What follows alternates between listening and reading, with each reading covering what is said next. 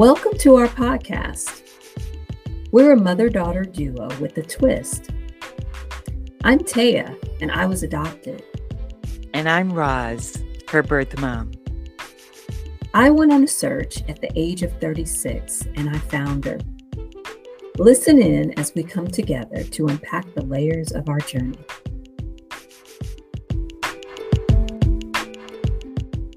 Welcome back to I Found Her, where we discuss all things adoption and reunion, but with a twist.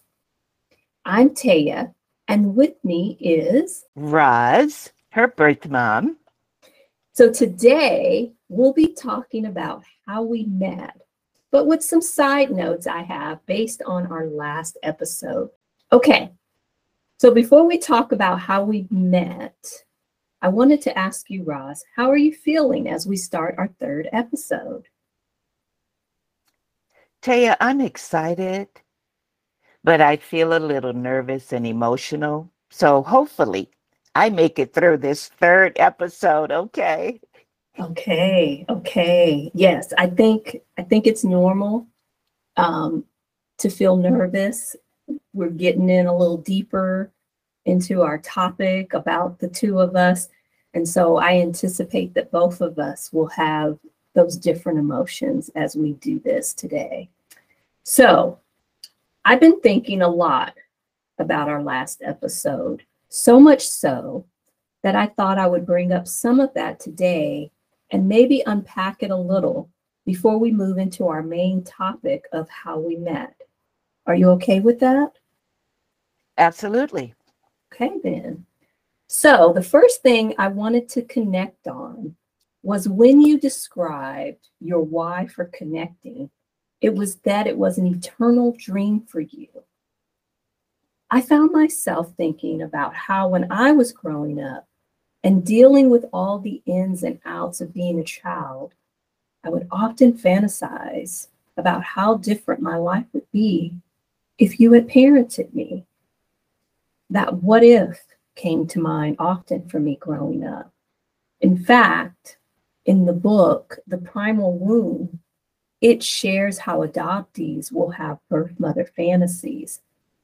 The author shared how for most adoptees, there was a feeling of needing to be rescued, even if their situation wasn't so bad. What about you, Roz? What do you think about that when I share that? Well, the Primal Wound book you shared with me, we shared a lot of things after we connected, and I felt that the birth mother fantasies was real. It tied me in as though that umbilical cord was still there, because when I gave you for adoption, after I gave birth to you, it helped me understand that there are connections still there. You knew my voice. You knew my heartbeat. And then when you're placed for adoption, you're looking for that and it's missing. So there is a fantasizing of, well, where am I? Who are these strangers? Where's my mom? And that makes me sad. Yeah, that's so interesting. You go into that part about, what I experience inside the womb, right? And how there's so much research now that supports that connection to the first mom, if you will, and that there's this longing that a child, that an infant has for that first mother, because of the fact that I was in your womb for 9 months, So yeah, I mean, there's a comfort level, there's a familiarity there. And so it makes so much sense. And so, yeah, I just thought when you had said, in our last episode about the eternal dream piece, it just resonated with me connecting as well, that I dreamed as well of you and what life might have been like had that been you know, had I been raised or parented by you. And so the second thing that I also think about, and I think this connects to the first in some ways, is when you said that I might have had concerns about being rejected. And that actually was a huge fear of mine. This idea of secondary rejection was very real and complicated for me. Now, although I would fantasize about what it might have been like with you, I was also afraid that you wouldn't want to see me, that you would close the door on me or hang up the phone without talking to me. Basically, that I would be seen as an intruder in your life. And that same book talks about that being a very real thing for adoptees, this fear of being rejected once again. So, Roz, how do you feel, when I share that? What comes to mind for you when I express that that was actually a real concern for me? It matches what I was told by the social workers, that do not intrude and look for your baby. Do not disrupt the family lifestyle that the adoptive parents want to do to raise your baby. You cannot reach out for her. I signed papers with a closed adoption that I promised not to look for you, that I was actually forbidden to look for you because of being the intruder. So for you to say that you felt like you would be intruding on me, oh no, no, my baby. I was told I would be your intruder. And that's the difficult part of this closed adoption process that we could expand on later. But it was definitely told to me, do not intrude on the new family raising your daughter. Oh my goodness. It's weird if you think about how in the language of this book, The Primal Wound, it brings in that thought process of how an adoptee, if to find their birth parent, their birth mother, that they can perceive themselves as an intruder. And yet you were very clearly told by your social worker that you would be seen as the intruder, right? Because again, with closed adoption, you're relinquishing all parental rights, right?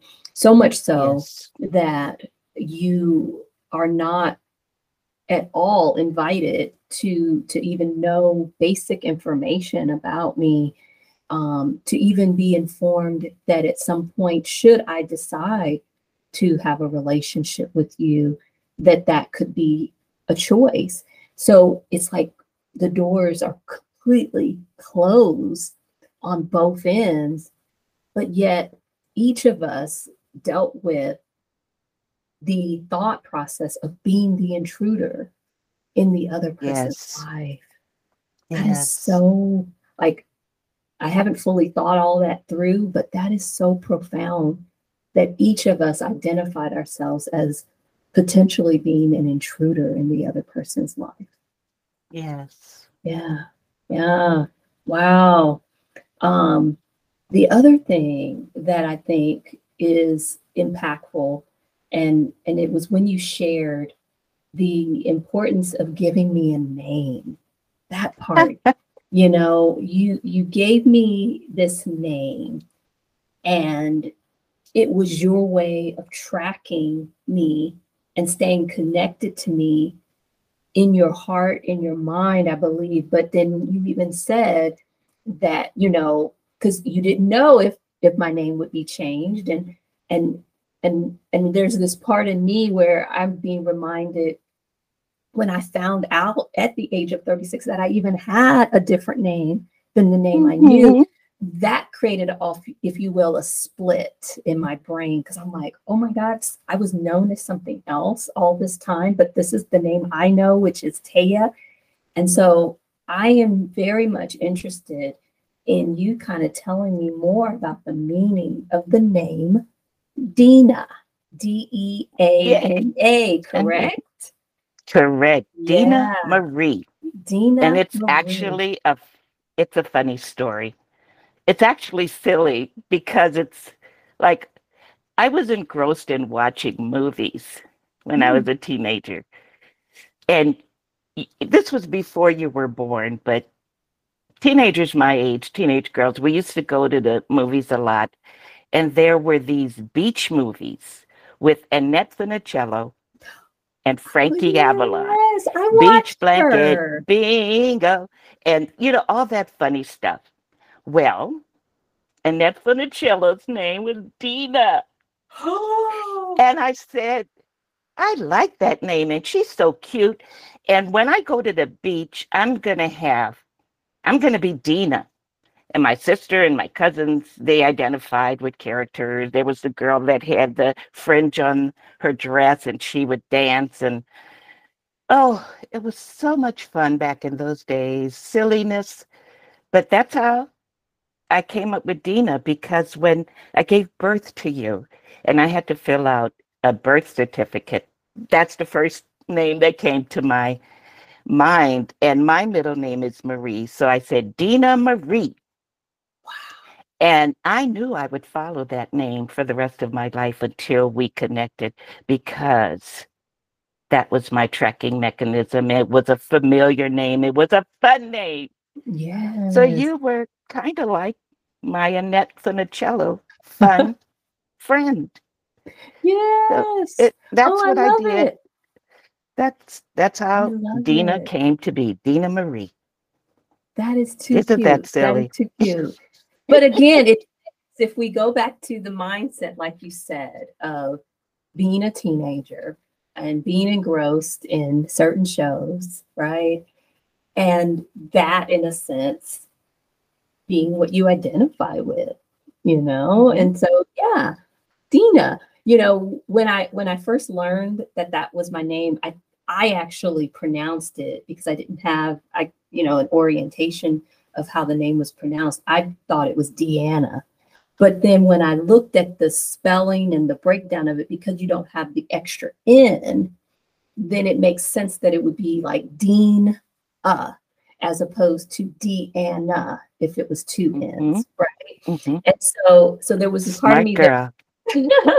there was a part of me that was like, I don't know, like because I've lived Taya for so long, like I don't know how I would have responded or how different would that have put an impression on me growing up being called Dina when, again, it was 36 when I learned that I had a different name. But yeah, it was just an interesting thing to hear you share that that was your way of tracking and staying connected to me over the years.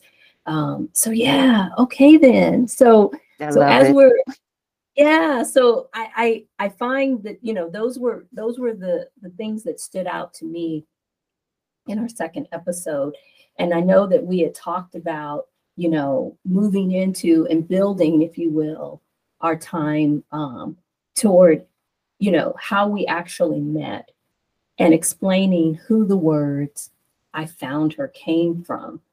So, I had said in our past episode that there are some interesting characters that played into our reunion. And so, what I'll start with is that the first was a movie that I watched, and it produced the ugly cry, if you will. And it got me to really thinking about, do I need to search for you? That movie was Antoine Fisher. It came out in Hmm. 2002, and it starred Derek Luke and Denzel Washington. So, just in case some of our audience hasn't seen this movie, I'll give the basic premise. So, it tells the story of a Navy sailor who goes on a search to find his birth mother at the prompting of his psychiatrist, which is played by Denzel's character. And so I remember so many emotions going through me when I watched that movie. And so in one of the main scenes, he then meets his mother, who is played by Viola Davis. So she was not as well known as she is now. And so he's meeting her, and she can't even look at him. And so therefore he's rejected, that secondary rejection, if you will. But the beautiful thing also in that movie is that his birth dad's family was so open and accepting of him. And so after that small meeting with his mom where she couldn't even look at him, he comes back to his aunt's house, where this is on his birth father's side, and he's greeted with the biggest feast of food, and everyone, uncles and aunts, great grandparents, are there to warmly accept him. And so those two intense emotions happening together, rejection and acceptance, was so compelling for me that at the end, I just burst into tears. So did you see that movie, Roz? You know, I had seen that movie, and it came out before you found me. And later on, as we got into deeper communications about your life before finding me and the enjoyment we were having with our reunion, I think you had vaguely mentioned that movie, and it's like, yeah, I think I saw that. So I did watch it again. I needed to watch it again because of how it impacted you. And boy, you're right about the ugly cry. Mm. When I watched that, I couldn't stop. I want everyone in our audience to watch it for the first time, the second or third, whatever it is, because every scene in that movie resonated with me. Mm. It's like I saw a bit of you in Derek Luke's character, Antoine, when he was searching Mm-hmm.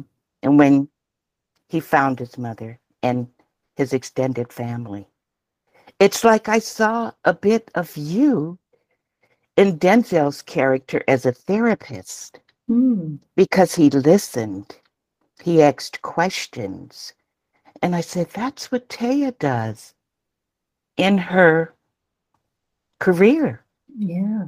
I remember one time you mentioned that now you understand what I went through as a teenage mom and what my parents went through making that decision, because those are now, or were then, your clients. So you saw a lot, you heard a lot. You heard the good and the bad, the connections and the disappointments of not being connected due to rejection. And maybe when they finally searched for a birth parent, they had passed on. So there's a lot. Your job as a therapist was reflected in that movie a lot, but more so through the beautiful, beautiful acting by Derek Luke searching for his birth family and how it affected him. The things he wanted to do, didn't do, got lost in, was homeless at different parts of his life. Oh my God, Taya, Mm. I'm going to watch that movie again after this episode because it's beautiful, it's compelling, and it's real. And I saw you in both of those main characters. Wow. Yeah, yeah. Yeah, I mean, listening to that last part of what you just said, I hear that part of, you know, his character took a risk, and, you know, he ended up making the decision to look, but in that whole process, right, I think he was also weighing the risk of doing this, right? And then I Right. think you get to a point where you're like, okay, I'm in it now, I've got to finish, and Mm-hmm. and there's hope. And then fortunately there was rejection, but then there was acceptance, you know. So it's just Yeah. so much that plays out in that movie. So no wonder we both had the ugly cry, right? Right. Oh, yes. Oh my gosh. So, when I thought about, that movie again and the timeline of it, the next interesting character, if you will, that plays out in how we met, it didn't show up until 2006. And I'll have to think a little bit more about what was happening for me between 2002 and 2006 that, if you will, I sat on it for a while. But I think it's because, again, the fact that we touched on the closed adoption and how there was no permission given that said that I could, in fact, find you and vice versa. I think that played a large part into, well, then how do I even do this? Like, how is it even possible to override a closed adoption and find a birth parent, right? And so then this documentary comes out, and much of our audience will probably connect on this person, but Run DMC, right? So we're talking about Run DMC, but more specifically, we're talking about 1/3 of the group, since it was 3 members. DMC himself, Daryl McDaniels, does this documentary about his search and reunion when he made the startling discovery at the age of 35 that he was adopted. So I had said I was 9, and that caused its own dynamic shift. He was 35 when he finds out for the first time that he's adopted. In his documentary, he details his search for answers about himself and his birth family. And in that documentary, he used a reunion specialist, also known as an investigative genealogist. And her name is Pam Slayton.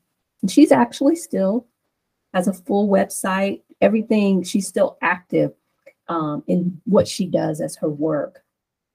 But she was also adopted. And she found, with very little information, her birth parents. And she actually then made that her career, if you will, her journey. And she then helped DMC find his birth mother. And that's when it hit me. Well, maybe she can help me find you. That documentary gave me hope and maybe a real way to find you, since my adoption was closed. Yes. So I'll pause there. But yeah, that's like the next step, if you will. Well, What are your Pam thoughts was there? a hero. Yeah, Pam was a hero for you because the movie energized you, riled up some emotions, but the DMC documentary and finding out there's a lady who does this for real, that was the nudge. And I'm so glad that whenever after that documentary was viewed and then you reached out to Pam, that that nudge came to fruition. So I want you to tell our audience what she did and what she said to you, and then I'll add my back end story on that. Okay. So yeah, so let me think here. So I do need to say that, when I first saw that documentary, and I saw her contact information and I reached out to her, I got a pretty quick response through email. And something she said that I thought was interesting, because she's based in New York and my adoption, where I primarily was raised, was in California. She said that she did think that it was possible that she could locate my birth mother, because the laws are similar in New York and California. And kind of then ended it with, let me know what you want to do. When I saw that there was this possibility, I froze. I was like, oh my God, this could really, really happen. And am I ready? Am I ready now to do this? And I froze, and I sat on that email for 6 months. I ended up actually, I'm in my classes for my counseling degree, and I'm taking a group counseling class. And in that group counseling class, the instructor has each of the students kind of be the identified patient, if you will, where he asks certain questions and he wants us to role play. And I end up getting tagged as the person to be the patient. And I'm sitting with this information about my adoption, possibly, looking and finding you. And so I decide to not do like a fake role play. I do a real role play, and I talk about my experience of adoption and this crux that I'm in of, do I go further with it?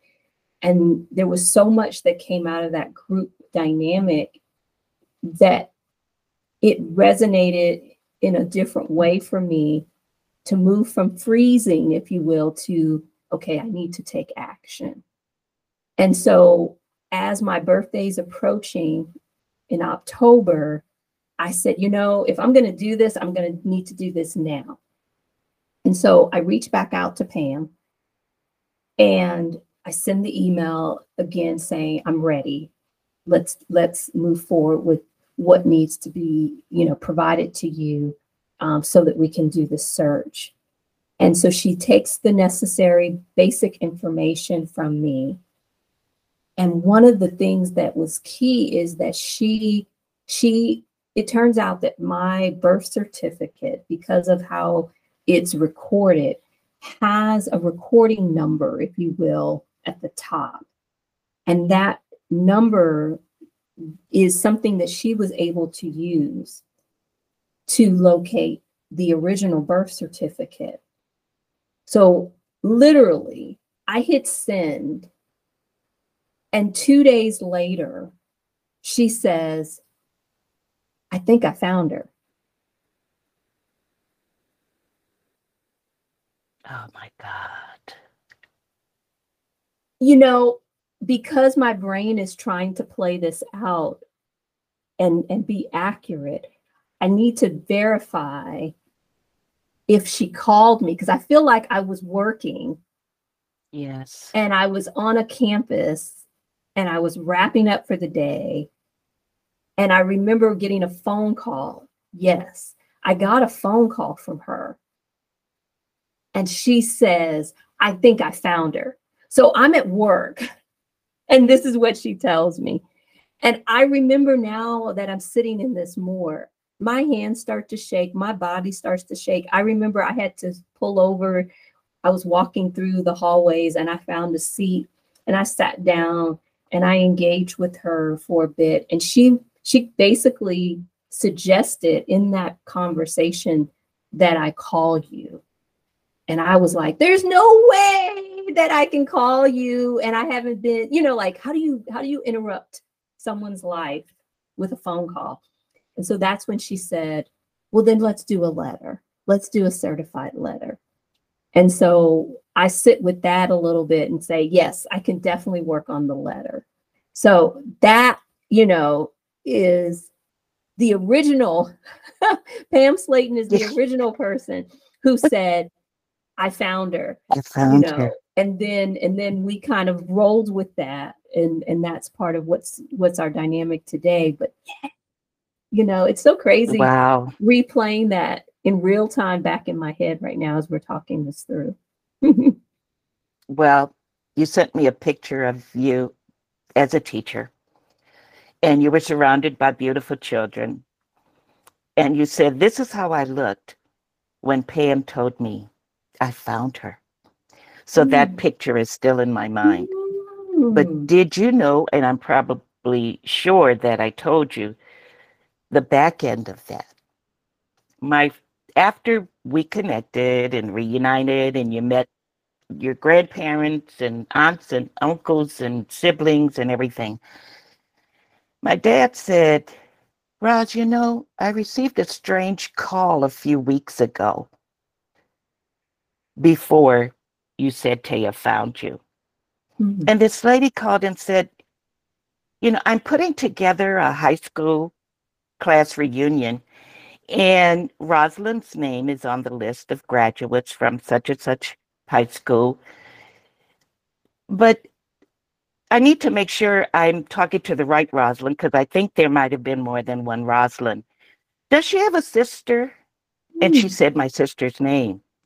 And my dad said, yeah.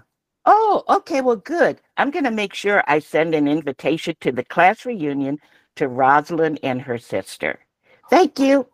And my dad said, that must have been Pam trying Right. to make sure she had the right Roz. Exactly. Isn't that Exactly. weird? That Because it's like, confirmation Dad, she you never needed. you never told me you got a call from someone about a class reunion. He said, well, it didn't make sense at the time. Like, what is she Mhm. calling me? Why don't you call her? How did you get my number? But he said it was just one of those short, sweet confirmation type calls Yeah. that she probably does with her clients. So Wow. that I do that was remember my you telling me nudge. that. But that's an Hmm. interesting piece, right? Because that again, I think goes back into layering, um, part of her work, if you will, to confirm and to make sure that she's tracking, properly.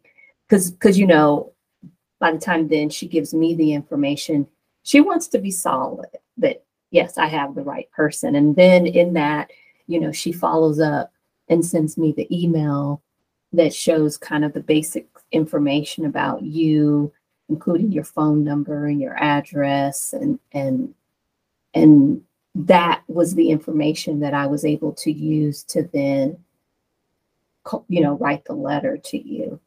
Hmm. And so we'll definitely be unpacking this a little bit more. Um, so I think this is probably a good place for us to close, unless you have some thoughts on maybe something more. But I'm my brain is like all over the place as I'm thinking about this. But I don't want to cut us too soon. If something else is going on in your mind that would be helpful to talk through. Well, my emotions are beginning to rise as well. And I think this is a good point to close this episode and start the next episode with that letter.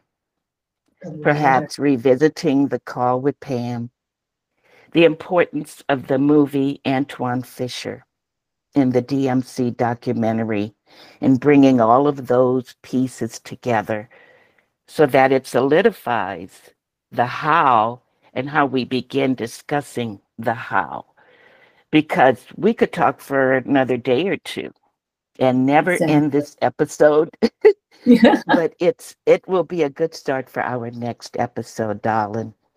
Yeah, I agree. I think, right, our listeners need to soak up this information as well, that we've shared. And so we hope that you all that are listening are finding this podcast meaningful while also getting you to reflect and check in with yourselves. We are so grateful to you for listening to I Founder. And if you enjoy this show, if you enjoy our show, please rate and review us on Spotify and Google Podcasts. And be sure to come back on February 15th for a discussion of how we met to another level. Like Ross said, we're going to continue to unpack some of the things that we discussed today. So until then, this is Taya, and Roz. where we talk all things adoption and reunion, but with a twist.